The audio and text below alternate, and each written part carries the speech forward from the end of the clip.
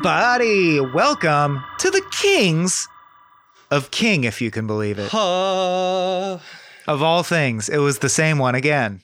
That's very meta. This is Michael Swaim talking to you, and here's my best pal, Abe Epperson. Hey. Silence, followed by Abe Epperson, an unrelated name. Oh, come on. Silence is my friend. All right. That's the bit. You're just some schlub barging in to join me on a fantabulous cavalcade of wonderment into the works of Stephen King and the films and television series adapted therefrom.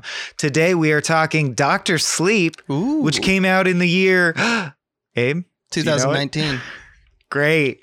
I do know who directed it, Mr. Mike Flanagan. Mm-hmm. Of recent note, did the Netflix runaway success Haunted series, including Haunting at Hill House. And Haunting at Bly Manor. And what else? He's done a ton of stuff. He did Oculus 2, I think. Oculus. He did like the Oculus shit. Gamefully Unemployed love his shit. They talk repeatedly about their Flanagan boners. If you don't know Gamefully Unemployed, they're our sister network, another podcasting outfit. They're great, but I'm sure you probably do know of them if you're listening to this.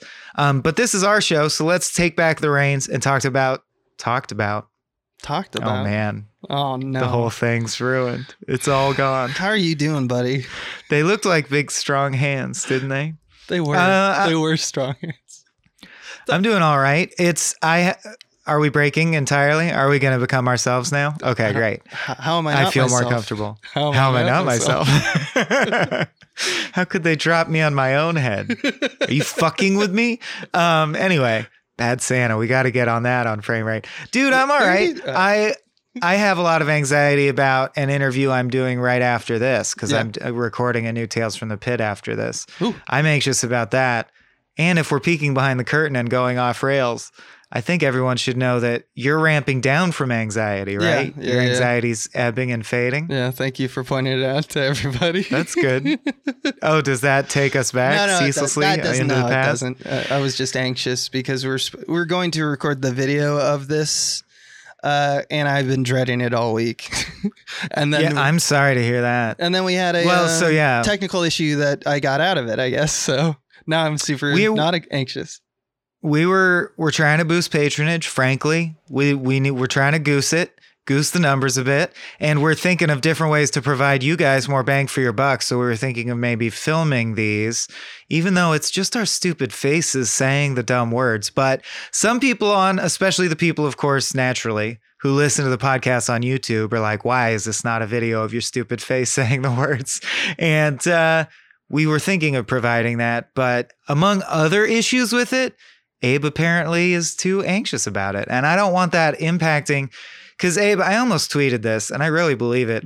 I think you're like one of the finest film analyzers alive right now. Aww. Maybe. Aww. This is after Director Piece Theater has really come into its own. Aww. Like, man, your insights are very robust and thorough. Thank you, man. I love doing the show with you, dude. So I wouldn't want to fuck that up with anxiety. Yeah. Because I'll tell you, I did this interview with John Goodman and Tiffany Haddish and the Workaholic guys and some other famous people, and I sounded like such a dummy.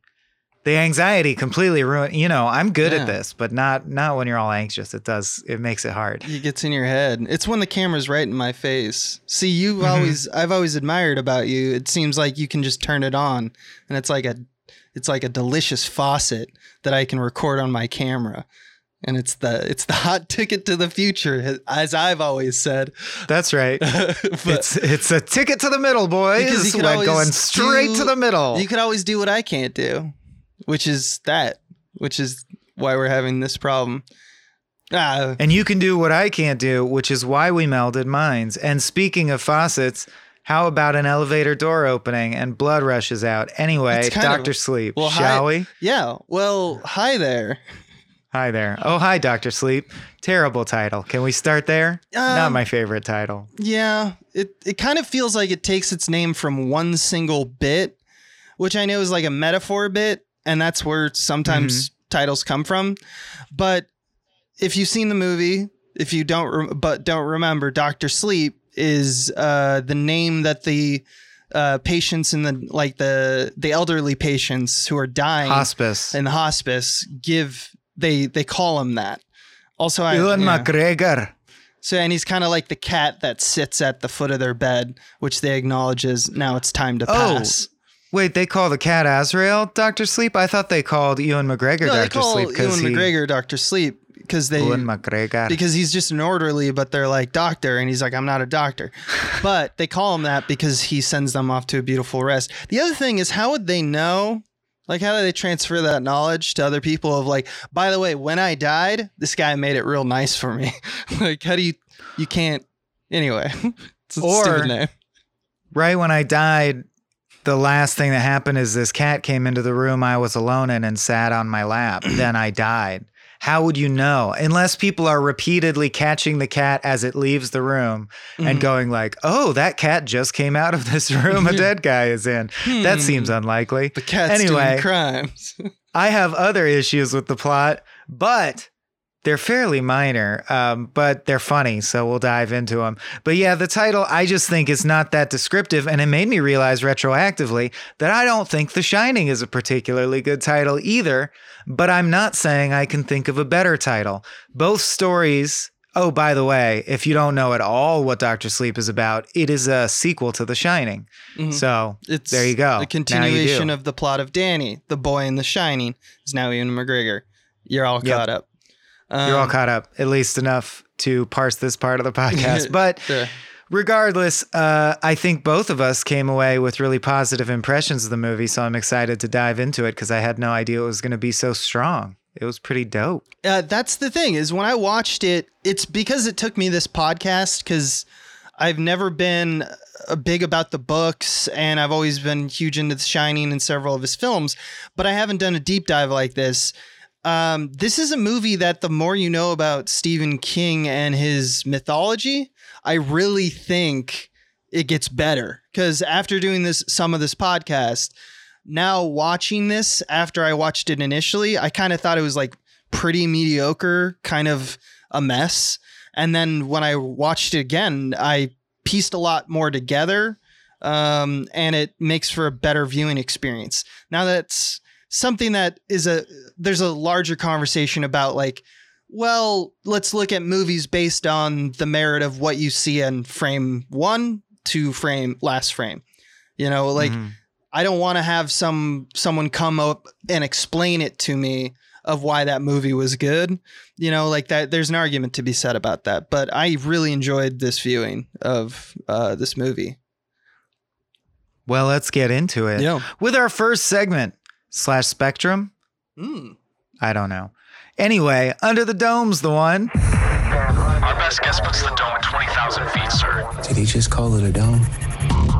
You think we might be stuck in here a while? Yeah, Under the Dome. Under that dome you go and you find a smaller dome. Ooh, I don't know what song you're doing.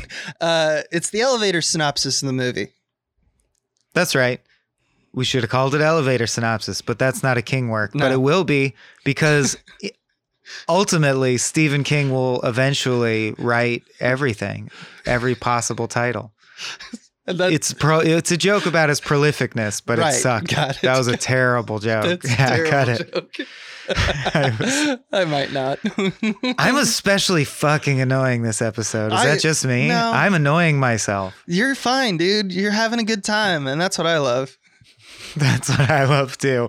All right. I like to party. Dr. Sleep, Under the Dome. Who's going to take it? I have bullet points of the whole plot here, but you probably do too. I do, but I noticed mine's a little long and I don't know if you want super long. Oh, okay. So here we are. Should we both take it? Yes. Maybe this will be sort of a Coen Bros. Let's helix it. Let's helix it. Pass it on. Let's see how good we are at just passing it forward. Saying, and then I'm done. You go. Yeah, it's a continuation of The Shining. So you got Danny, who now goes by Dan. What's their last name? Torrance. Dan Torrance. All grown up, still psychic, and he's learned how to cope with having The Shining. And his method of coping, because the spirits from the Overlook Hotel still plagued and followed him because he was forever tainted or like connected to them through what happened in the events of The Shining. I don't know what to say if you're not familiar with The Shining. We can't fit all this into one podcast. Go listen to our Shining episode. It's psychic shit. But his childhood entails all the events of The Shining, and you have to be caught up to that, or you can't access this episode. You should wait until you've at least seen The Shining. So now he's, of course, like somewhat a traumatized dude, right? Because if you continued Danny's life, he had this horrible event where his dad went nuts and tried to axe murder everyone. It's pretty fucked up. And so he's coped by becoming kind of a psychic badass, but also a haunted, lonely, drifter, alcoholic, unhoused person. And by psychic badass, I mean he trapped all the spirits in boxes in his mind. Dreamcatcher vibes. If you listen to our Dreamcatcher episode, this movie also uses, and this delighted me, and I think this is what Abe's talking about with the richness of the Kingiverse, which is a very real thing to me now. Abra even says in this movie, I guess inside we're all like libraries. And you're like, yeah, that's Stephen King uses that repeatedly. Mm-hmm. That is what, if psychic powers are a building in your brain, a physical building, and it always has filing cabinets full of punch cards that represent your memories. And I just think that's so funny that he couldn't conceive of the idea that, well, it might be a neural network or it might be more like a cell phone. No, it's like the Dewey Decimal System of the library. But anyway, I digress. Speaking of Abra, Kadabra. He makes magic contact with a girl. Didn't you expect someone to say Kadabra ever at some point? Yeah, I did think that. I did think that actually. They become friends. I thought this was great. It's great evolutions. The evolutions are truly novel and interesting on the original structure and motifs. So whereas before we had Tony, which was Danny's childhood imaginary friend, but we came to understand over the course of The Shining that that's his interpretation of having The Shining. Mm-hmm. It's Tony's not real. And what's funny is now towards the midpoint of this movie, Abra reveals, actually in Act 3, I think, I thought you were my imaginary friend for a long time. Right. So Dan now accidentally just made random psychic connection with this girl, and they chat sometimes psychically, even though they've never met and they're hundreds of miles apart. So she, for all she knows, he's her imaginary friend. Mm-hmm. But we know she's like him. She has a super shining. And yes, this becomes essentially the X-Men or like Logan or the Avengers. Oh my God, I'm so glad you said that. Yeah. Where the Shining is like mutant powers, and that works way better than you would think it would work. Yeah. It's really cool. And did you not want, this is my takeaway, this is a bad elevator pitch. Yeah, it is. But my takeaway from the whole movie was all I wanted is for Danny, spoiler alert, to survive, and for him and Abra to fucking solve psychic ghost crimes forever together. That is like that's what like revealed itself to me is the X-Men thing. I was like, this is so cool because this is like The Shining as a story. And I guess I think I started to understand what the rift between Kubrick and King here. Because Kubrick wanted a more internal... I'm so glad you said that. Had a more internal like version of the story about like it's very Jack-centric. All the time, I'm pretty sure King just wanted to make X-Men, but psionic X-Men or psychic X-Men. Because Abra is like Jean Grey.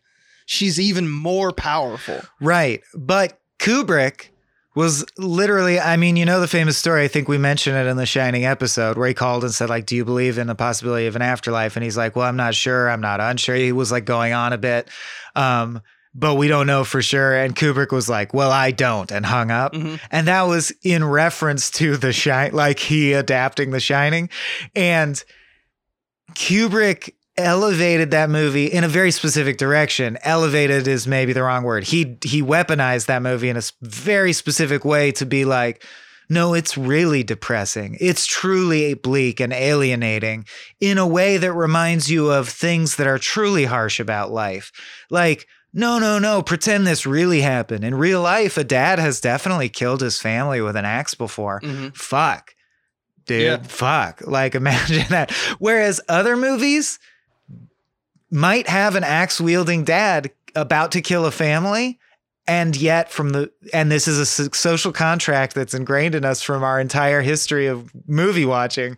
There's ways it's shot, literally the saturation, the way the actors act, the level of makeup that's used, the camera angles and editing pace that make you go, this is still a movie though. The contract is safe. This is not Funny Games. This is not Haneke Land. Like, everything is going to be through the lens of a movie or a fun ride. We're having a fun ride.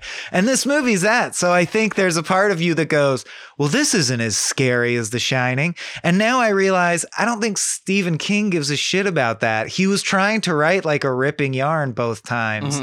And Flanagan kind of gets it more because he turns this into, I wrote even more than MCU. I think this is like Fast and Furious, The Shining, because structurally the big moments are like, oh shit, it's the Overlook. They're going to the Overlook, bitch.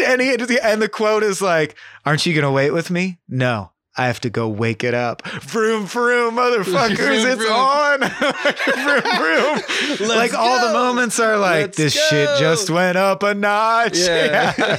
And if you accept it as that, I really also think Logan is the touch. It really reminded me of how I felt when I watched Logan, which I really liked. I want to talk about that later when we start dissecting the themes. Let's talk about Then let's Rose. just end it. No, let's talk about Rose. I'll wrap it up then. I'll wrap it up. So wrap it up, B. Rose the Hat is the leader of this like cult of essentially spirit vampires called the True Knot. And this is now in 2019. So Abra's like a teenage girl and Dan's now over alcoholism, or not over alcoholism, but like he's now sober and he is working as an orderly at this point. And after they like make their psionic pen pals, who's tapped into the phone? Well, Rose the Hat, because her power is that she can essentially have feelers out in a wide, like she is the she's Cerebro. She is the satellite dish, and it's very effective. And the reason why she's in charge of the True Knot, which is a group of vampires that live by murdering children, but they can only extend their lives if they kill people who have the Shining. Yeah, and the Shining comes out as a magic steam that they all inhale. So it's literally like, which is, you immediately like less elegant than Kubrick. Kubrick would not accept this. It's too gimmicky and comic booky.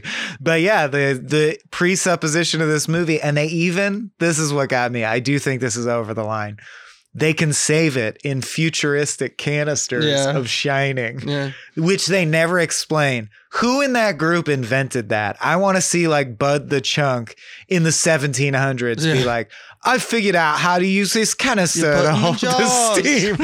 But anyway, The Shining is a steam that's inside you. And there's a few other players that we know about in the True Knot. One of them is Crow, who's like, if Rose the Hat is a satellite dish, he's like the hunter. He's like more like locally, I can get in there and I can track exactly where that person is and then get them. And then they have a few people that are muscle. We also see like kind of the introduction of a new member of the group. What's her name again? Andy. And she's a pusher, which is I can just my shining power, I guess, is just to say something to you and you do it, you know? So their whole midsection of the movie is basically them sussing out who's who. Rose and the True Knot don't really know about Dan yet because he's really good at boxing everything in and he was an alcoholic for so long. So Dan and Abra arrive at the Overlook Hotel, and when he first arrived, Dan starts to turn up all the boilers as kind of ticking clock for like the hotel to explode later. Now, when Rose the Hat arrives, she kills Dan, who then turns into a ghost. And when Abra is kind of run and hidden, and they've unleashed the ghosts of the hotel, Dan fights the hotel, I guess, in his mind to keep himself as a ghost from killing Abra, giving her time to run away while Rose is herself being killed by the ghosts, which then, once she exits, the whole thing explodes, wraps it up all nicely. That's kind of the ending of the thing. Although I don't know, because this is an adaptation of a book that's a sequel to the book The Shining called Dr. Sleep. But my question is Halloran is dead in this, and Halloran was alive at the end of the book The Shining. He only died in the movie. So did Stephen King acquiesce and change his reality to match Kubrick's? I don't believe so. I haven't read the book, but my gut tells me it's pretty easy workaround just to have Dick die in the interim. Like he got older, he died. Well, that's kind of the last bit of the arc, is that Halloran still is like Jiminy Cricket for Ewan McGregor. Like he sees him even though he's dead, and they have chats. And Dick Halloran goes away to whatever the final phase of the afterlife is, but Dan is now the Dick Halloran for Abra. Like he's going to hang out and still advise her and help her out. In fact, they could still do the show where they go solve crimes and do X-Files, and he's just a ghost. He's just a ghost. Yeah. Let me ask you this before we leave this segment. It's kind of like Legion in X-Men, actually. That's true. It is. I didn't know he was a ghost at the end, which would resolve one of my questions is, wouldn't his leg keep him from running? Because he chases Abra all over the hotel screaming Abra when he's evil mode. And wouldn't his wounded leg, because he got a terrible leg wound from Rose the Hat with the axe, and she says you're going to bleed out soon. Then he runs like nothing's wrong with his leg. Is that a mistake, or did I miss that he died? I think he died. I think it's open to interpretation. They don't clearly show him die, do they?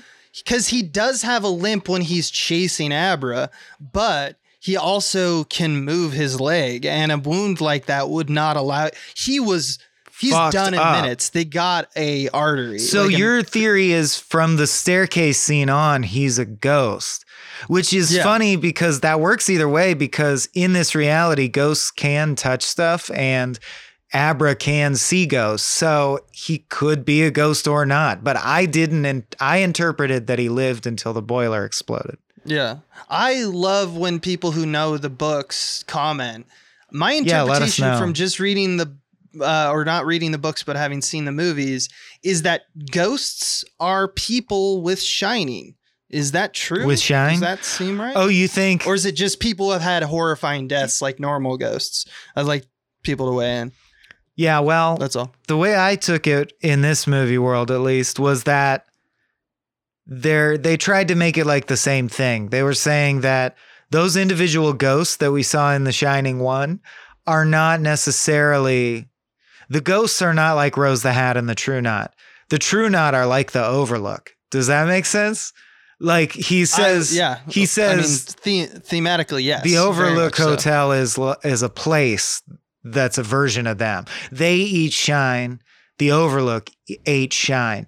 And that is not necessarily the way that The Shining presents it, but it retroactively works in a way that I really like, because it implies that, oh, okay, it kind of works as a magic system, so to speak, if this were a high fantasy novel, because it's like, oh, the Overlook was attracted to Danny and Jack Torrance because they're both strong in The Shining, and it was feeding off them. It completely fed off Jack Torrance and used him up, but Danny was able to escape or whatever. So it's like a mathematical, they're basically trying to retcon the Steam system of The Shining into The Shining 1, and it kind of works. Mm-hmm. I don't think it's like that sloppy.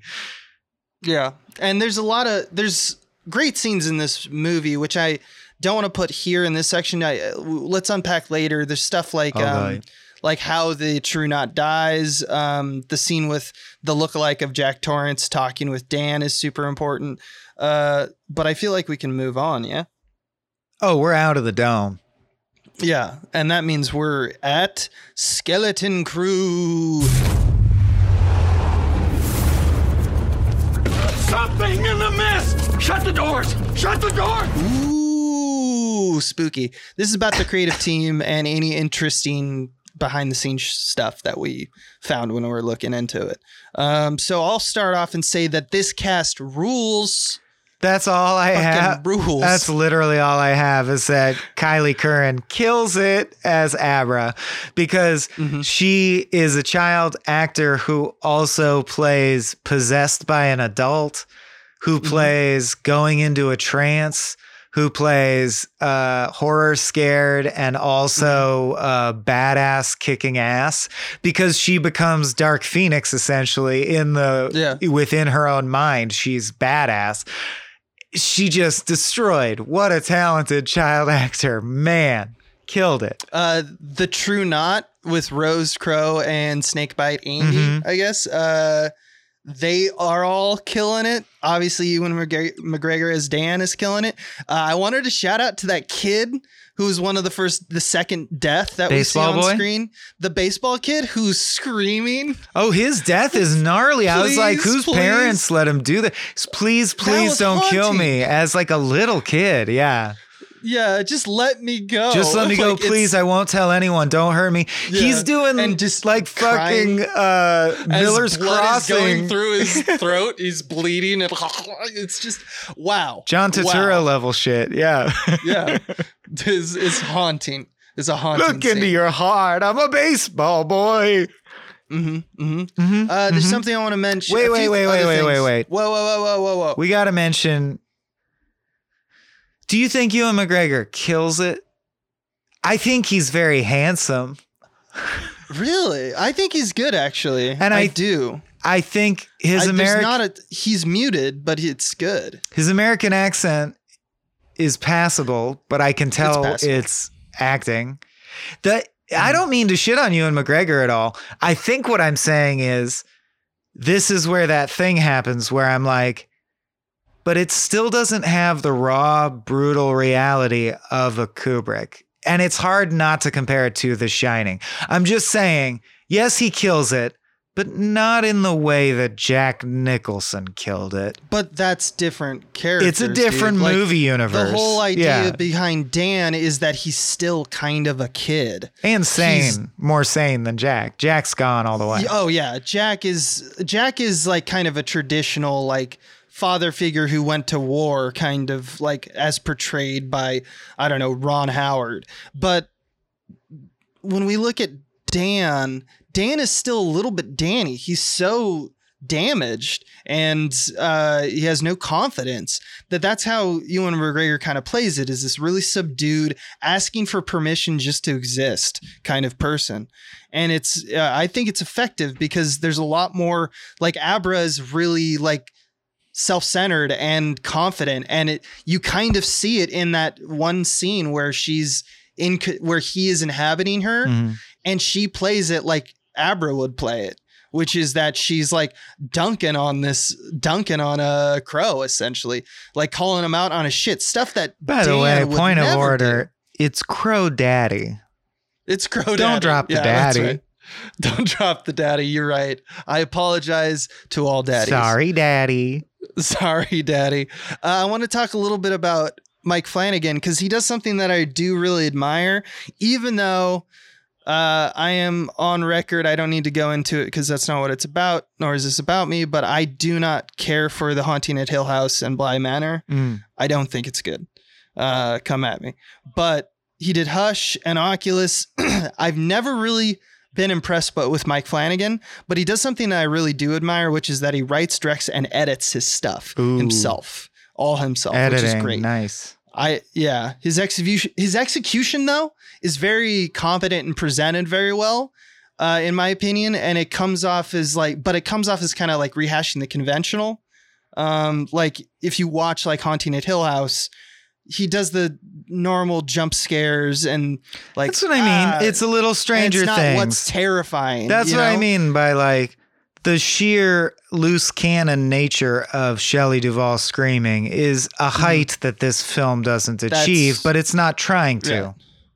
Right. But given that that's his bag of tricks, and it's a very good bag of tricks. Gosh, and he's very good at such a reliable Hollywood like workhorse. You know what I mean? Yeah. Right.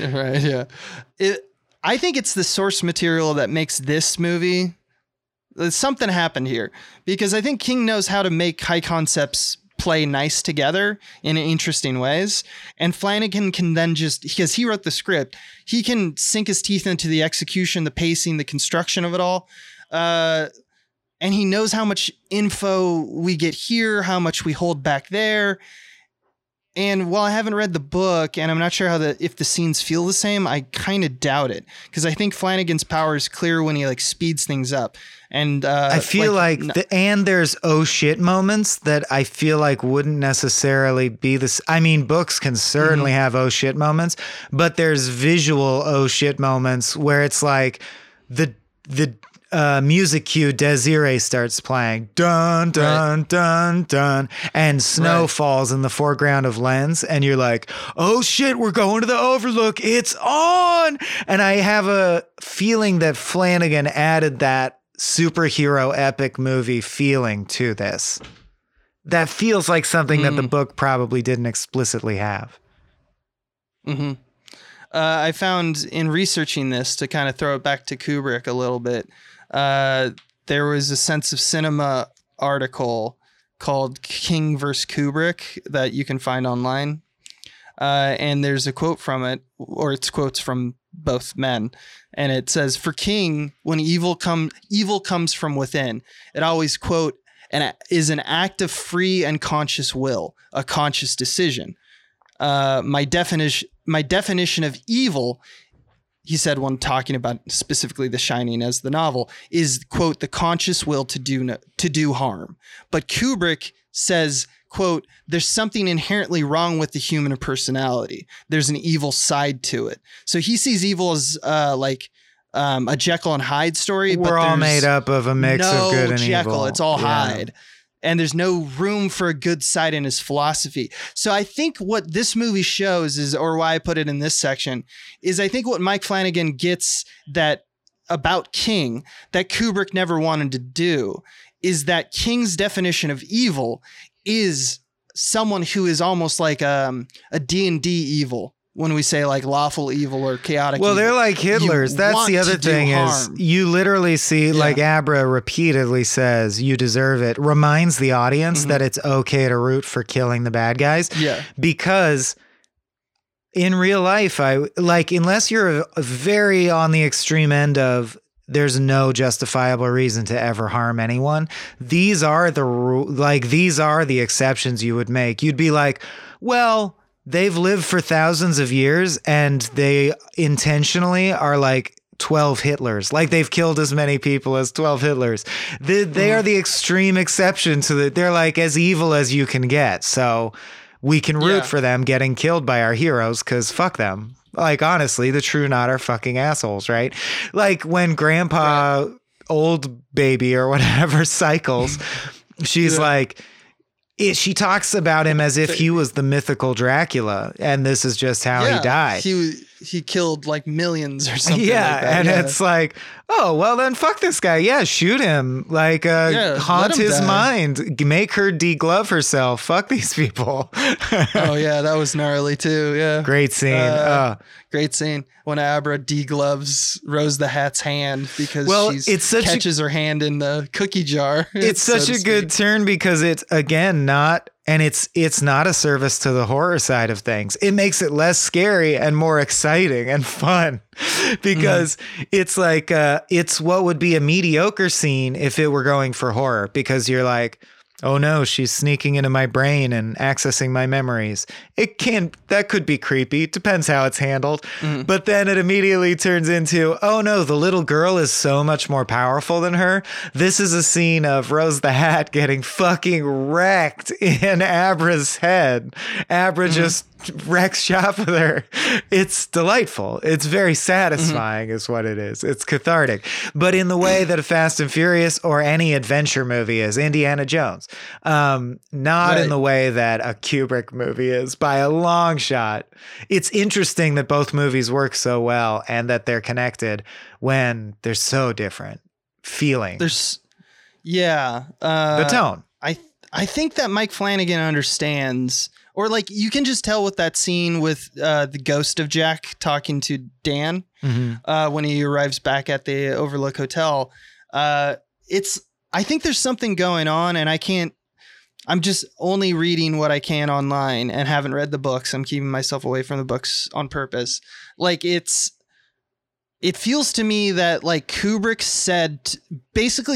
with his version said to King about his alcoholism, about like who he was, like, and his interpretation of becoming better was like just silly. It was flawed because Kubrick believes that there's something wrong with everyone. Yeah, because like Kubrick's a humans fucking are evil. bleak realist / nihilist motherfucker. Yeah, that's just what King, he was.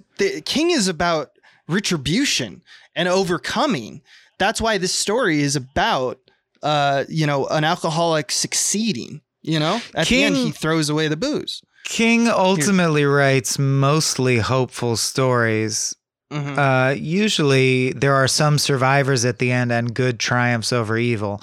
He doesn't write the trial or like the truly dissociative stories, The Stranger, that are really about life at its actual, depths of hardship. He writes about scary, spooky stuff, but happening in a world where, it was a big deal that Darabont on the Mist. That's a step bleaker than King would do. And I love that King can also get thrilled by that. Like King famously said, yeah, I love the ending of The Mist. That kicked ass. Especially when it's external. It's just like, these are circumstances. Because it's like, oh, you got me. You went to 11. That really was. Woo. That was spooky. But King himself, I think, is a pretty hopeful writer for being a guy who writes only horror stories. There's the occasional, like, The Lonesome Death of Jody, whatever, the guy where the meteorite comes and he gets covered in grass. But Weeds, yeah, I think is the book. On the whole, he largely writes within the what I call the social contract universe, where he believes in justice. He believes in such a thing as moral metaphysically existing. Morals I think metaphysically the triumph of the human character is something that Kubrick doesn't care about, and King, it's very personal. And I think Mike Flanagan understands that. And I would put betting money on when King read the scene about like A Man Tries, that scene, the bar scene. He kind of says straight up, this is the difference between me and you, Dad.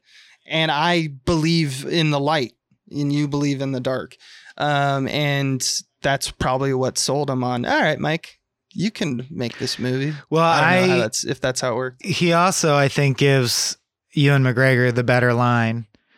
I really like those two lines. Well, there's a lot of, because as an alcoholic myself, I really enjoy the good lines around alcohol. What did he say? I used to smell your whiskey when I was a kid. It smelled like something on fire, which I suppose it was. Good line. And then, a man takes a drink, then the drink takes a drink, then the drink takes a man. The drink takes a drink.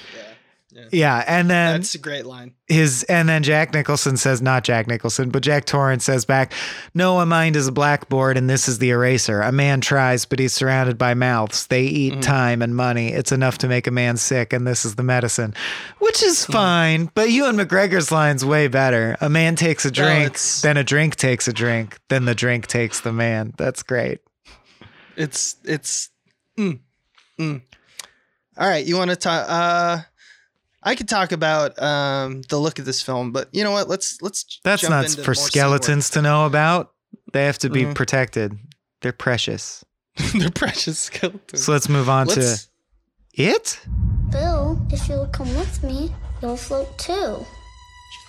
You'll float too. You'll float It. Yeah. Oh shit! It's it. This is where we just talk. So what do you got left, buddy? Ooh, what do I got left? Yeah. I got a shit ton of stuff I want to talk about, dude. So from the get-go, I love the Danny versus the tub, the lady in the tub treatment. Right, the woman from room 237, which is 217 in the book. Early, because this is once Dick Hallorann has shown Danny how to like box his ghost. So it's after The Shining, and it's he's got his own psychic pen pal, and he's saying, if you're scared, this is how I deal with it. Here's a box. It's, I think it's it's not only because everything about this movie is about healing. it's about a better version of what The Shining is doing. It's like, in a way, it's there's symmetry between the two. In time and in how the story unfolds and why the story's unfolding. Well, The Shining is like here. a massive trauma, and this is the catharsis of the trauma healing eventually. Exactly. Yeah. And Flanagan does something interesting because he also starts to flip how the horror scenes operate. And this is the first time it happens, because the horror is usually coming from the ghosts. Like, you're locked in there with the ghost. That's terrifying. So to play how he plays Danny's ultimate triumph as a child against his ghost by boxing them, he literally closes the door, creates a box around them, and then you just hear her, the ghost, scream. Mm-hmm. I just thought that was a nice flip of how the horror usually works, because in The Shining, a locked room is terrifying. Right. Whereas now the lock is a locked room is safety. Right. And I think that's nice. I like that a lot. I think that's nice. I just think it's neat. And I think that there's a lot of symmetry between the two that isn't just in the thematic principles. I think it's also intentionally done in the movie as just a visual metaphor or a way to harken back to The Shining. For example, when Dan meets John, who's Bruce Greenwood, Bruce Greenwood plays him. He's the leader of Dan's AA group and his boss at the hospice. Did you notice that his office is nearly identical, same color, same layout, things on the wall are even the same, of the Outlook's hotelier at the beginning of The Shining when Jack takes the job? It's literally the same room. It's just flipped horizontally. Mm-hmm. So the door's on the left instead of the right, kind of stuff. But I think where this movie really sings in terms of execution for me is the pacing and the procession of events and the ultimate efficiency that they do. And what I mean by that is that the scenes are very short, and there's a lot that happens in this movie.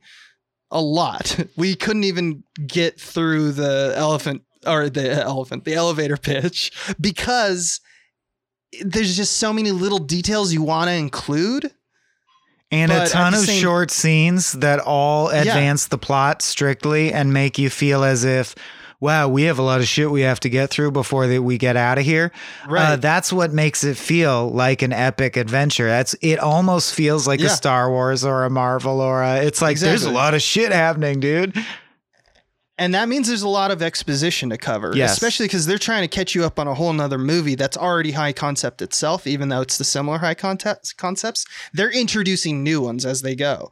So considering all of those things at play, the history that the audience needs to be caught up on, the many characters that they're introducing, this is more characters than a normal movie of this type.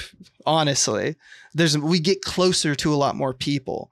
And I feel like the movie flies by, but I can describe most of these people, what their roles are and how they are, like what they're doing and why they're doing it. Usually these are things I don't know about everyone in a screenplay. I don't really have that problem in this movie. And I think that that's one of the greatest strengths of it, is they had like a horrible, horrible job to do, which is to do The Shining, tell us about The Shining in your movie, expand on The Shining, include the source material of a new book, keep it captivating, work with this huge cast. There's a lot of smart decisions that Mike Flanagan did, and I think it came down to efficiency. He's so competent. Gotta go. Yeah. It's very good at it. I have my competency boner is throbbing. Yes. What do you got? What else do you got other than that boner? We really got to cover Shakes the Clown one of these days. Ewan McGregor waking up, not knowing what woman he's with, was very Shakes the Clown. But of course, in this case, it ends with him feeding Cheez-Its to a baby that he then psychically finds out died of exposure, or he at least thinks it did. Mm-hmm. I don't know if it's confirmed. And he takes their money.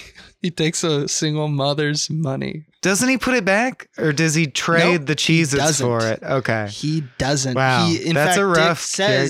Dick says, you could at least put it back. Like, you could at least not rob them. Yeah, and he's like, and then it cuts.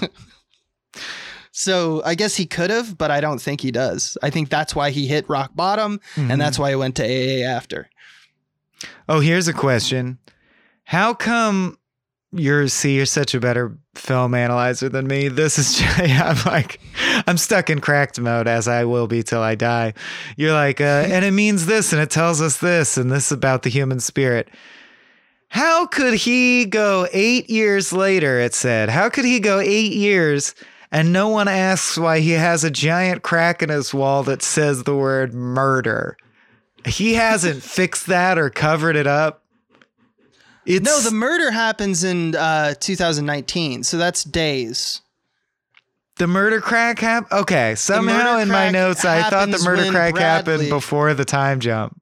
He didn't really know her as a kid. He just felt her. And then they started talking when she turned into a teenager. So like in 2009 or 2007, where we see that she can put spoons on the ceiling and shit. Like she's a little girl then. That's how Rose the Hat gets to know her. All right. How about this? How about this one though? How about I will destroy this movie. Let's say I come to you and I say, I'm psychic and I'm psychically connected to this underage girl, and you just have to trust me, and I've been a good man and you know it. So come with me in the middle of the night and you have to drive, and we go to this place, and psychically the girl tells me where to dig, and there will be a baseball boy's dead body there. And lo and behold, there is a body. Wouldn't you just think I'm crazy and I did it? Wouldn't he just think Dan did it? Curtis. You're talking about Cliff Curtis. That's right. Who plays Billy.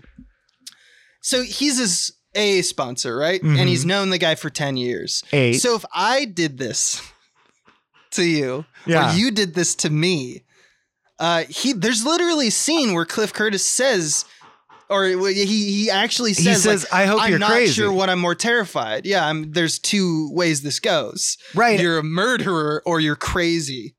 Because I just don't think that you're right, you know? No, and he said, but if you are right, and he goes, I know, that's much, much worse. Because that would mean there's ghosts and shit. There's really ghosts and vampires. And he's like, yeah, I know, that would be worse. It would be worse if I'm right.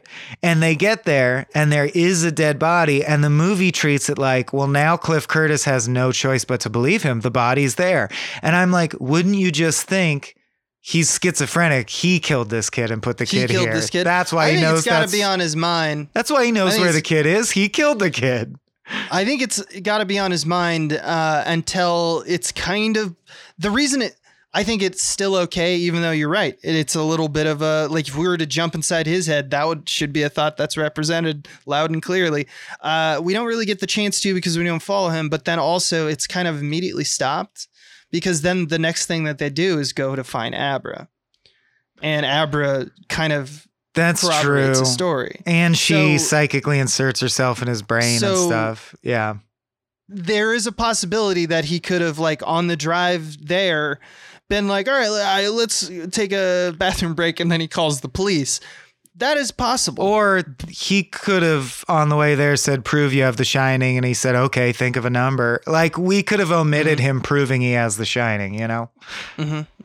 There's a lot of ways. I think there's a lot. I think I give it, it's fine because they did enough work. There's the whole thing of when he asks him to come, he's like, if I showed you something like horrible, you don't think of me as like a crazy guy. You don't think of me as a bad guy. And so he kind of preemptively asks, like, do you think I'm bad? Right. And he's like, no, of course not. And it's like, so he's already, but that's what a murderer would ask. That is what a murderer would ask. A good murderer would be do absolutely. You think I'm bad? That's true. A good murderer is, you can't tell the difference between someone who's a good murderer and someone who's innocent. That's the whole point of being a good murderer. Here's a question. If I told you, come dig up this grave with me, and we were there and you smelled the smell of death, would you do a long monologue about how one time you hunted a deer and then days later you found it and you smelled it and this is the same smell? Or would you just say, I agree, I smelled something dead? I think I would, because that exact thing happened to me. But you'd tell a long story rather than just continuing to dig? No, I wouldn't, but it's a movie. I it's a hate nice this story. movie, Abraham. No. That's fine. That's fine. No, it's true. People don't often pontificate. Well, now that I've gotten that out of the way, I can talk about what I thought were the most effective maneuvers. And as I've said, I consider them basic plan payoff, but Mike Flanagan is so goddamn competent that plan payoff still gets me going. It's great to know that after all these years of movie watching, you don't have to reinvent the wheel. Plan payoff that is done competently knocks my socks off, such as when they repeatedly show a hand, Crow Daddy's hand reaching for his gun, because that sets up elegantly that he's not wearing his seatbelt. Yet, because you know that as a trope to set up someone reaching for a gun, you don't think about the seatbelt issue. So by using a single shot to mean two things at once, you can truly hide a twist, because then the twist is completely justified and supported, and you've mixed in the red herring, but the red herring went somewhere. It didn't lead to a dead end. It's not a red herring. It's a closed loop. It's an evolved shot. It's a shot. It's a compound shot in a sense. Yeah, I just love that. Yeah, it doesn't move to make a different shot. It doesn't move, but the object you focus on is different. And you because of contrast what's that there. with a bad movie where someone would be like, check out that pumpkin's there. But anyway, enough about that. And you're like, that pumpkin's going to be part of the twist. Yeah, it's you a know? nice touch. Yeah. I think that some of the smartest filmmaking is done with like obvious filmmaking, because like when you think about it, it's like, okay, we're working inside a car and I got to get a shot of that. And then he was like, well, why don't we just stay on that shot? It's a perfectly fine shot for that. Or it was designed in particular to be like, well, we only need one shot for that. And it has the double effort of misleading the mind of the viewer to think that we're not misleading their minds. Not misleading, but like essentially there's a manipulation there where I'm showing you information that you're not even aware that you're absorbing by focusing you in like, hey, look over here. This is what I want you to absorb. But the peripheral And then it's like, information is but important. This other thing you got, and you didn't know absorb that it. is, yeah. And a bad horror movie will give you both, and you'll be able to be like, oh, that's happening right now, and I bet that's going to happen next. You know? Exactly. And the saga of Andy, just the point that Andy and Billy's arc and how they converge ultimately gave me that shit. Two of my biggest one of the best deaths on cheers and jeers moments of my movie watching history this year. One was when you realize what the nature of the trap is and that Abra is not there and they are just gonna straight up shoot them with guns. Like that's their plan, is shoot these psychic vampires in the fucking faces. It is so cathartic. You're like, yeah, fucking, I'm like the guy in Hamlet too going, fuck yeah. And then when Andy dies laughing after saying kill yourself and forcing with the Jedi mind trick Billy to shoot himself when she was already dying. There was no reason to do that. Yeah. And she laughs is like, you know, one of the most effective twists, salt in the wounds that I've had this year too. So like Billy and I was genuinely touched by Billy's human empathy for Dan. So Cliff Curtis. Yeah. So Cliff Curtis's whole arc it was a gift that kept on giving. It made me so happy, then it made me so excited, then it made me so mad. Yeah. It's a good. And it was just simple meat and potatoes. Sometimes I am highfalutin and I can unpack shit and sound really smart, but on this podcast, I don't have much to say about it other than remember that part? That was cool, because it's like, that ripped. What am I going to say? You know why it paid off. It paid off because they set up really, really evil guys. So you're really, really happy when they get killed. Seeing someone kill themselves when you are so close to winning would be upsetting. Like, these are not sophisticated planned payoffs. They're just competent as hell. Yeah, no, you're preaching. You're preaching. I got something for you to do. I want to ask you a question. Because you know about execution and you can unpack. Do you like how the film portrays psychic events? like across locations, especially. How do you think the editing helped or hurt that interaction? And was it ever unclear? I once again think it's superbly middlingly competent and middle of the pack, not even middle of the pack. I don't mean on average. If you grade it on a curve, it's like a B+. But I mean it's competent in terms of middle of the pack in terms of the overall scope of how good I think film can be. Because everything was really pretty and engaging, and it was clear to me when it wanted to be clear, when I was in a dream or not, and when it wanted to not be clear, like trick me, it did. So that's pretty competent. Everything worked as it does in a Flanagan joint, and everything also was pretty. Like when Abra first possesses someone and it's her grabbing the hold of her window frame and then the room turns sideways and then she falls through space or whatever. Or when Rose the Hat, beautiful sequence, in profile slowly falls through the clouds to the surface of Earth towards whoever she's trying to pinpoint. It all looks pretty and it makes sense to me, but it doesn't necessarily mean anything nuanced or deep, and there's not a lot of visual symbology. So it's not that next level that takes you from 90% to 100% where you're a genius. It's just everything was good, and it looked good too. I think that's actually a hidden strength, to be honest, because what that did is it made you, it's kind of a two-part question, or like a statement and then a question, I guess. It's kind of a, like what it does is it didn't make you think about those. It like proceeded as normally of like, yeah, it's a psychic event. Someone's invading someone's mind. I've seen The Shining. I've seen, like a bunch of other, psychic characters go into someone's mind palace or whatnot. Those were pretty obvious, and they did the thing where, like you said, very pretty. He's falling down a wall or whatnot. By doing that, I wonder if I want to like point out the psychic events that weren't clear, because there's one big one that he does at the end, which is a part of the necessary like trap that Abra sets for Dan and Cliff Curtis to like get into their like space with guns and start taking them out. Well, and as we just discussed, or we discussed at the top of the episode, I don't think it's fully clear when Dan dies. That's true. That's another one. Yeah. I think that's intentionally supposed to be kind of hidden.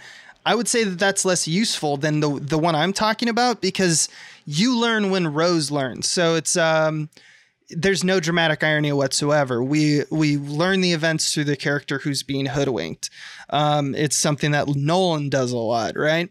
And I think that if we didn't have... Right, why are we suddenly riding along with Rose the Hat? Because she's about to get tricked, so we can get tricked. She's about to get tricked. Yeah. It's exactly. And it's like, I think that wouldn't be as clear if it wasn't as like, quote unquote, milquetoast.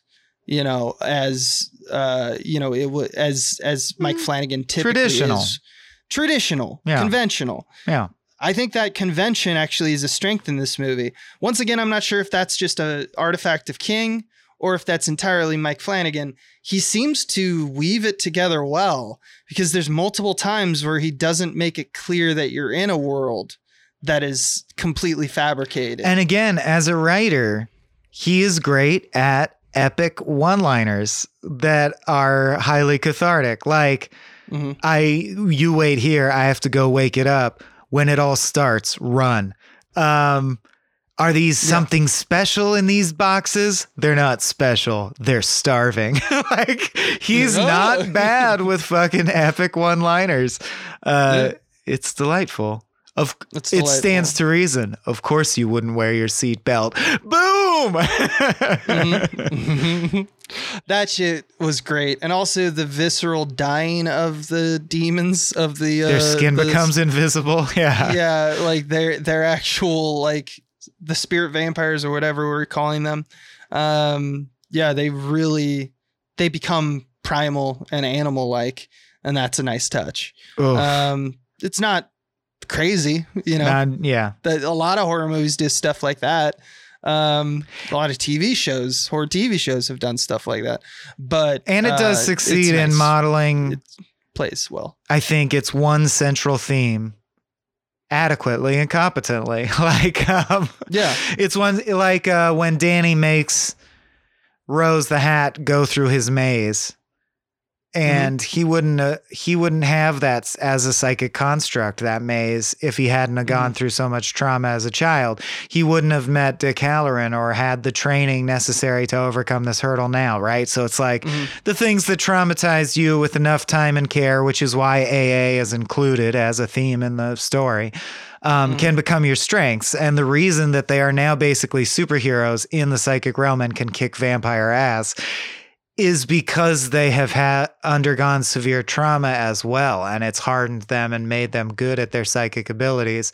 And that's really satisfying. That's a story we love to hear, that like The Shining was very harrowing and bleak, but don't worry. Did you know that guy bounced back so much that by the time he died, he was like psychic Fox Mulder, like tooling around, saving kids and killing vampires and shit. He kicked ass, dude. Yeah. He was rad. Yeah, that would be rad. I want to talk a little bit about that theme, though, because I think that there's something sneaky, and I think it is entirely King. Because this is the first time in this podcast we haven't done, like, he doesn't do sequels outright, but he does like stories. You know, there's the Dark And Tower of course, series as someone who struggled with addiction publicly and privately, he does a lot of themes about your trauma becomes your strength, or if you or human resiliency in the face of addiction. AA comes up. This is not the first or last time AA will be a thing. Right. Yeah. And so there's that leitmotif over his works, but this is the first time in this podcast we've been talking about like a possible leitmotif in his stories. And I realized that there is one in this. I think the theme, you're absolutely right. There's a theme of alcoholism and self-destruction and overcoming it in this. But I didn't notice that if you put it and pair it with The Shining. And by the way, we got to at some point watch the made for TV Shining, because that's the one that King says he made, like they almost made it as a response to the fact that that he didn't like The Shining so much. Yeah. You know, like he wanted to land the ending and a bunch of other small things he changed. I've seen it. I haven't seen it. Okay. Because it's not Kubrick, but like it's not great. I do want to watch it now just to see how King changed. I remember it being not great. I watched it literally when it was airing on actual TV. I think this was before the internet was invented. So it was a long time ago, and I haven't watched it since, but I remember it being not great. And what I think is a cool leitmotif that he has going on in this story, the Shining story, and the grouping of tales around Danny, is that he has this leitmotif about families. Specifically, he likes to play with how the participants in the families affect the family's like welfare. And it's not as super apparent, and I didn't get it the first time I watched Dr. Sleep, but there's family in this as well, especially when you pair it next to what the family is in The Shining.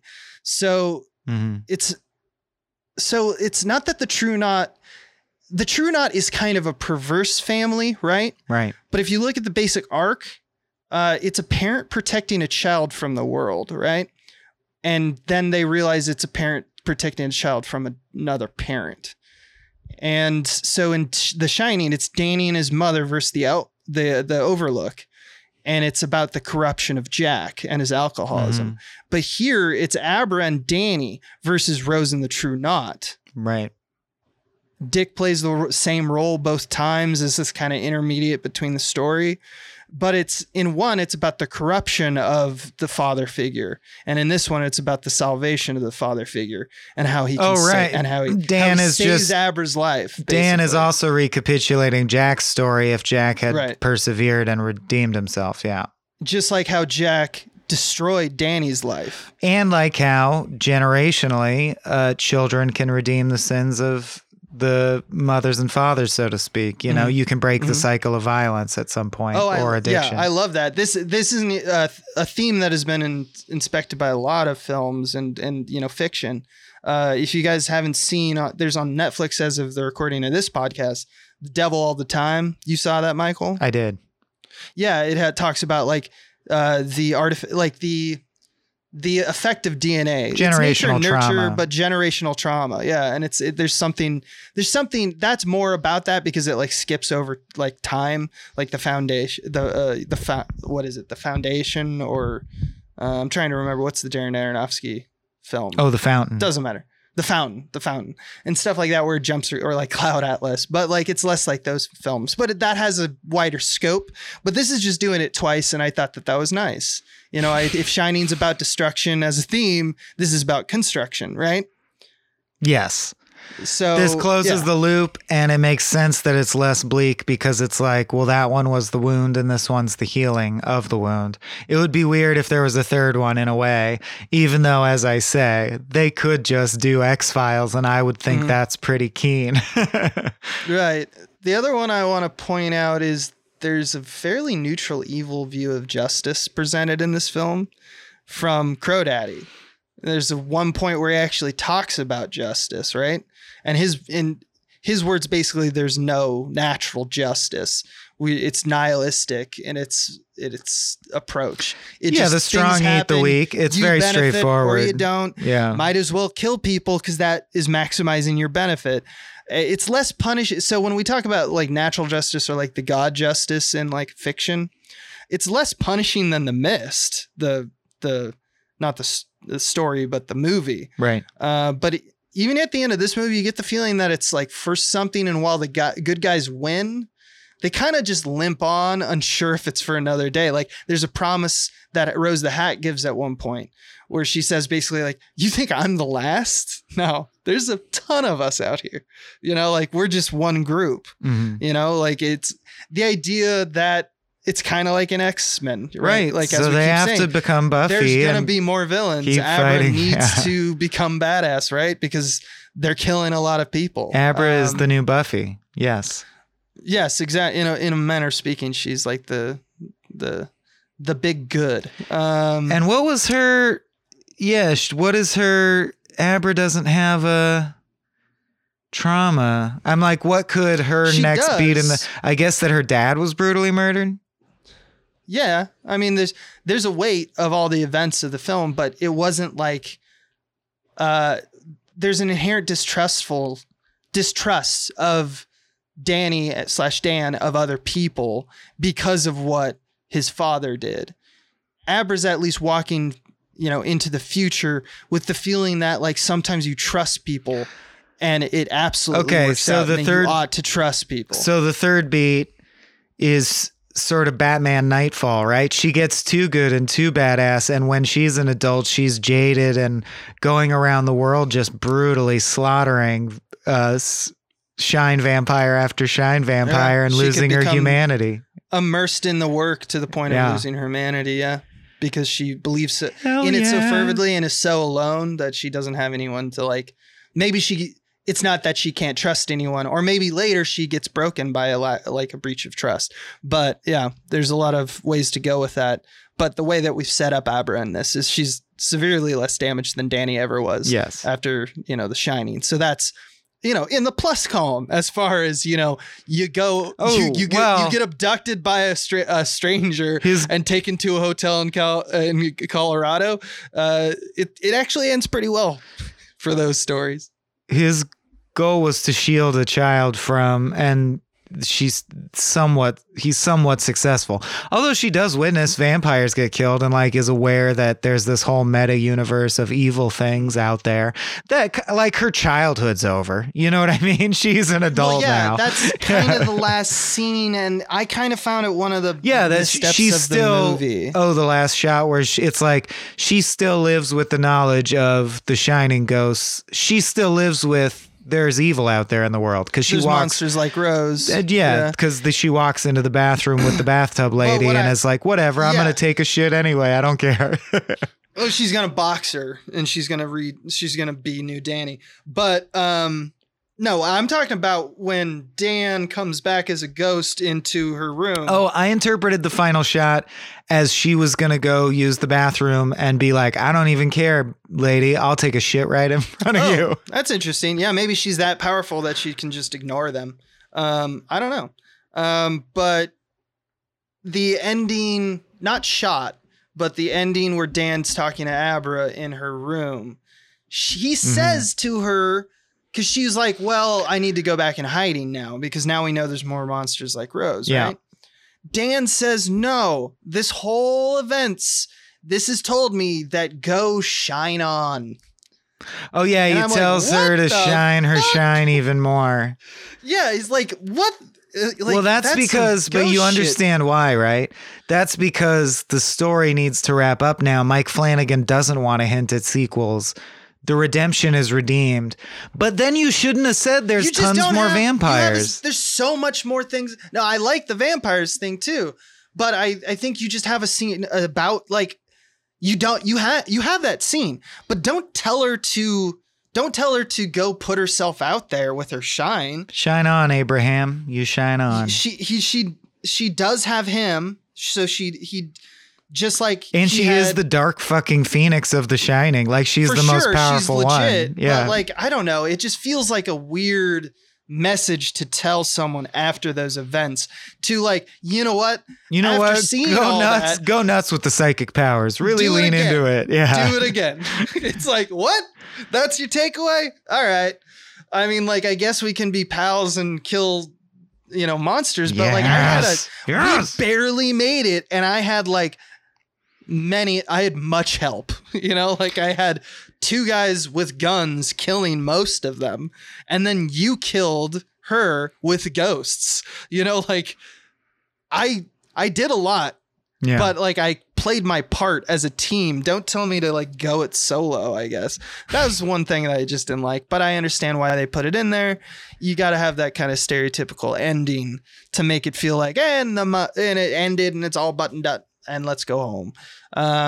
Yeah, it doesn't feel good for him to say, and remember, there's still danger everywhere, so live your life very carefully. That we want everything to be fine, so they just let it be that way. They just let it be. Yeah. I think the last thing I have is that I just wanted to shout out to not only just the acting job, but King's scripting and Flanagan's scripting of a very vocal and clear villain like Rose, instead of someone like She's Pennywise She's not is like mysterious. beyond understanding, right? Yeah, she is not He's mysterious eternal. at all. She explains herself constantly. I like it. Yeah. I'm a big fan of that. And I don't feel like we're ever like quote catching or monologuing. It's more No. of just like she's just saying like, you think it's that? Oh no, it's this. I'm gonna murder you now. And it's just like, oh, you're cold blooded. And it's just I don't know. I thought that performance played it well enough for me to enjoy it. Sometimes that type of thing can go horribly because then you just like, here's my plan. But I don't think they did that. I thought it was scripted well, and it also helped with the exposition, as we alluded to earlier in this episode, that it's like, man, there's a shit ton of stuff they have to get through, and Rose obviously helped. But wait, so I guess it's fine because Danny died, but I'm just saying someday a journalist is going to put together that there was a drifter who lived in this town for 8 years. Then he vanished, taking Billy with him. Billy was found with a self-inflicted gunshot wound in woods hundreds of miles away. The guy who he was with died in a hotel fire apparently started by that guy, and the only thing he left is that in his room it says murder on the wall. Like, history will think Danny kidnapped that He's a girl and murderer. murdered Yeah. that kid. I think they're owning that, actually. That it's like Danny will be the scapegoat for this I think he spree knew of that killings. he went to the Overlook. I think he knew that. Yeah. Because Fucked up. there's no way he's already like, that's why she like dumps the He's phone. already an Abra alcoholic dumps- drifter who's been around at all these mysterious and her- murders. and his buddy's dead. Yeah. And she has to toss the phone, remember? Because it's very Right. clear. The mom at the end of that conversation says, she's like, Abra says to her mom, I "I'm love all right. you." Like, I love you. But like, she dumps the phone so that she can't be caught. Cause it's obvious that the mom's immediate call is to the police and says, this is Right. where my daughter is. She's clearly been abducted and like Stockholm syndrome or something. Cause this is weird behavior. I really like that overhead shot of all the RVs. It's a time lapse of them going around curves, and with the sound design, it's like a cracking spinal column. It doesn't mean anything, but I like it. Yeah. Flanagan's got style. Yeah, he does have style. yeah. Stuff looks I like good. the look of this film. I definitely think that it's got that like blue-green and like muted warms, and like the blacks are pushed and the highlights are kind of like crushed a little bit for those of you who are color timists. I don't know why I'm saying this, but like it works for the exteriors, like the look of this film when you look at it and you go, okay, the exteriors look good, right? The murder scenes look good. The night scenes, the horror elements in Dan's apartment, because it looks so crazy architecturally. It really works. But like, look at also shots of like Abra's home, which is just a typical like suburban house, or the hospice, which is kind of like not even a creepy hospice. It's like a normal hospice. The more conventionally designed rooms don't work as much in this look because they feel like the filmmakers unnaturally grasping for that horror look. And like, I don't know. I don't like that on top of the fact that most films of this genre at this point are doing this. That also bothers me a little bit. It's like, oh, it looks like kind of like bloomy and like hazy. That means it's scary. Now that's just my hang up, but like, I just want to point out that that's there, and that's what he does. Flanagan does that. And I think that this film has so many different locations, I feel it less. So it's something I would acknowledge. Yeah. I'm pretty tired of the color convention, but this film is filmed better than most of them, and it fits a little bit more and makes me think about it less often. So I don't know. Do you feel that way, or did you have any thoughts whatsoever? No, I spent that whole time thinking of the joke, please don't flansplain to me, but there was never a good time to deploy I'm not it, Mike so Flanagan. I wasn't really listening. Yeah. That's fine. And you're not Mike Flanagan. I'm sure the audience loved Still whatever not you said. listening. All right. Well, I think that's it for the right? Do you want to move on? Yeah, usually I'm interested in stuff you say, so it's definitely time to check out if I'm like falling off. Does that takes us to what? The Stand, I think? The Stand. The Stand.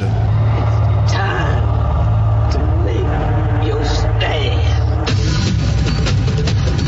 How many are there now? 1, 2, 3, 4, 1, 2. 8? I think this is episode 8. There's 8. 8 meaty episodes. Ooh. 8 delicious episodes. I don't know about. There's one movie that is a big problem for my list. Well, we already right now. diverted in reality, so they won't match anymore.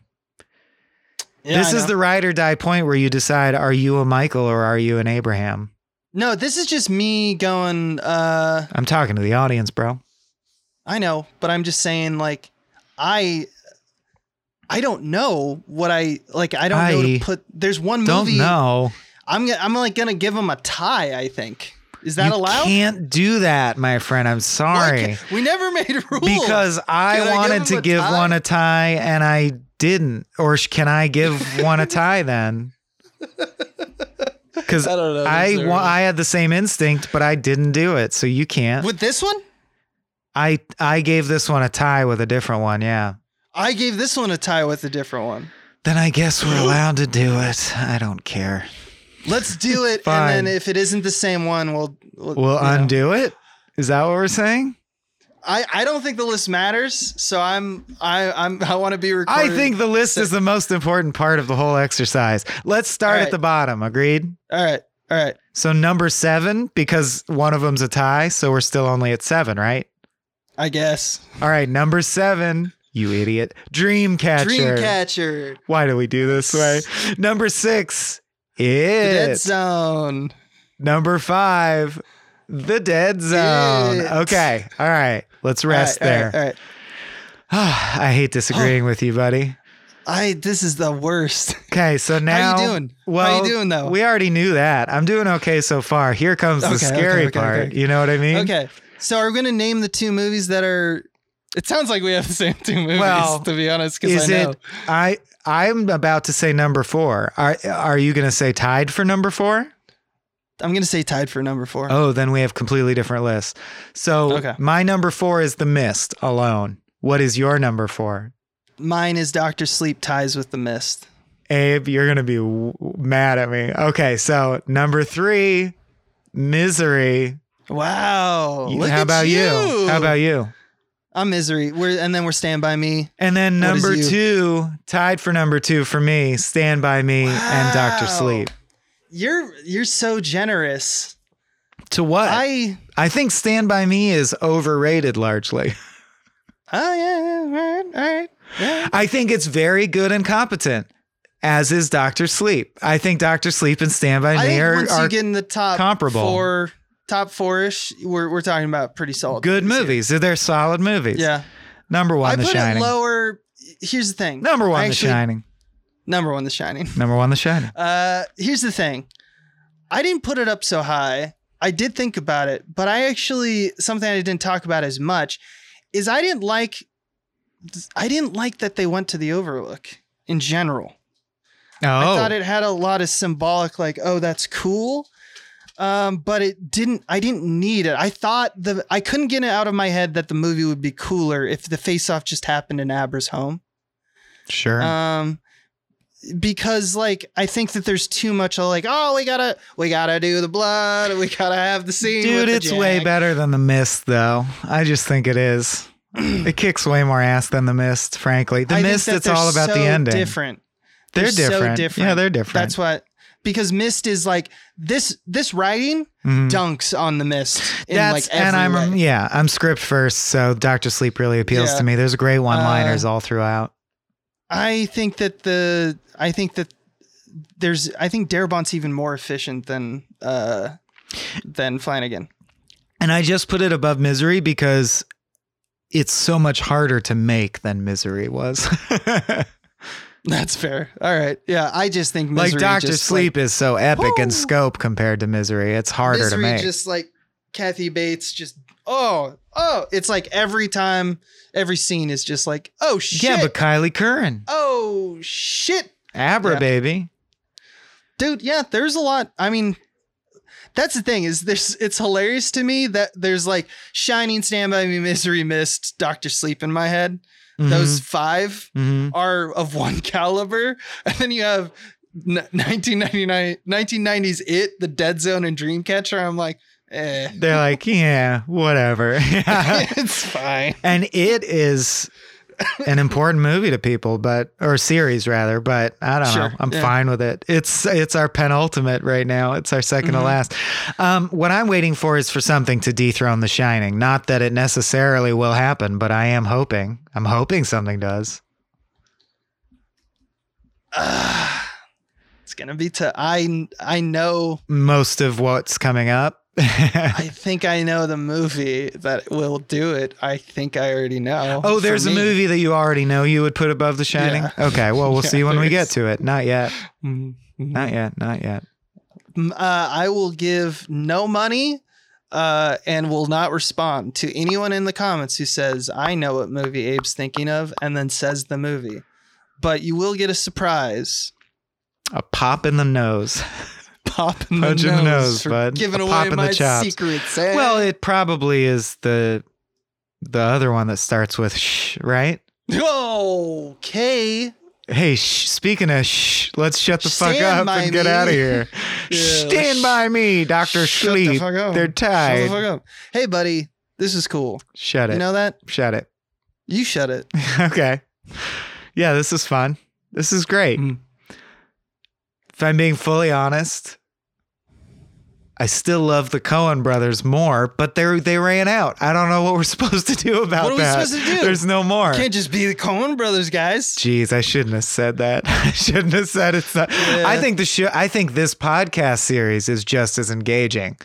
But man, I wish there were just 20 more Coen brothers movies to watch, don't you? Me Sometimes. and you, brother. Yeah, I do. Yeah. Yeah, I do. All right, next time we'll be talking Maximum Overdrive. Or There we go. We're sticking with that. Or oh brother, where art something thou? else. Or oh brother, where art thou? No. Yeah, we who knows? On Kings of Maximum Coen. Overdrive. No, what should we decide? I think that's a new tradition I'd like to we lean never into more. listen to what we do. I know, but we so- should, and we should try to stick to it this time and keep trying till it sticks. Okay. All right. Okay. What are we doing? What about Under the Dome? Under the Dome? So we can do an Under the Dome on Under the Dome. But also, Under the Dome is a 2-season series, so we'd have to watch it immediately. Like, start watching it. Was there a previous The Mist? I don't think so. Oh, there was a television The Mist. Oh. No, that was after the movie. Yeah, after. Apt Pupil, I haven't seen that. The Mangler. Mangler, I watched it. It is utter garbage. Children of the Corn 3 Urban Harvest. All right. No, fuck that. No. That's not even really, those are derivative works. Those don't count. Does that mean we'll never do them? I mean, we have to do them. No, we can do them eventually. Yeah. Does that mean we're just going to push all the ones we don't want to watch right now? Yeah, so that's what I'm saying is we should do a bad one. We have to do a bad ones every once in a while, and this one was good. So that's why our list is like good ones and ones that never need to watch again. So how about, I'm going to name some bad ones. Let's do Thinner. Thinner with a 15% on Rotten Tomatoes based on the novel of the same name published under the pseudonym Dickie Box. Hey. Old Richie Bachman. Hey. Tom Holland directed it, but probably not that Tom Holland. I think he was a baby. Because it came out in 1996, and he was a little spider baby at that point. Yeah. All right, so next time we'll be talking Thinner on Kings of King. We love you. Love you. This has been a Small Beans endeavor. We're a bunch of pals who make podcasts, sketches, music, web series, and movies. The Beans always have new ideas percolating, so make sure to check us out at patreon.com/smallbeans. That's patreon.com/smallbeans, where you can browse all of our current and past content, see what we've got planned in the future, and learn how your support can help the small beans grow into huge, giant monster beans. If you enjoyed this content module, please like, rate, subscribe, or tell a friend about us. We love you.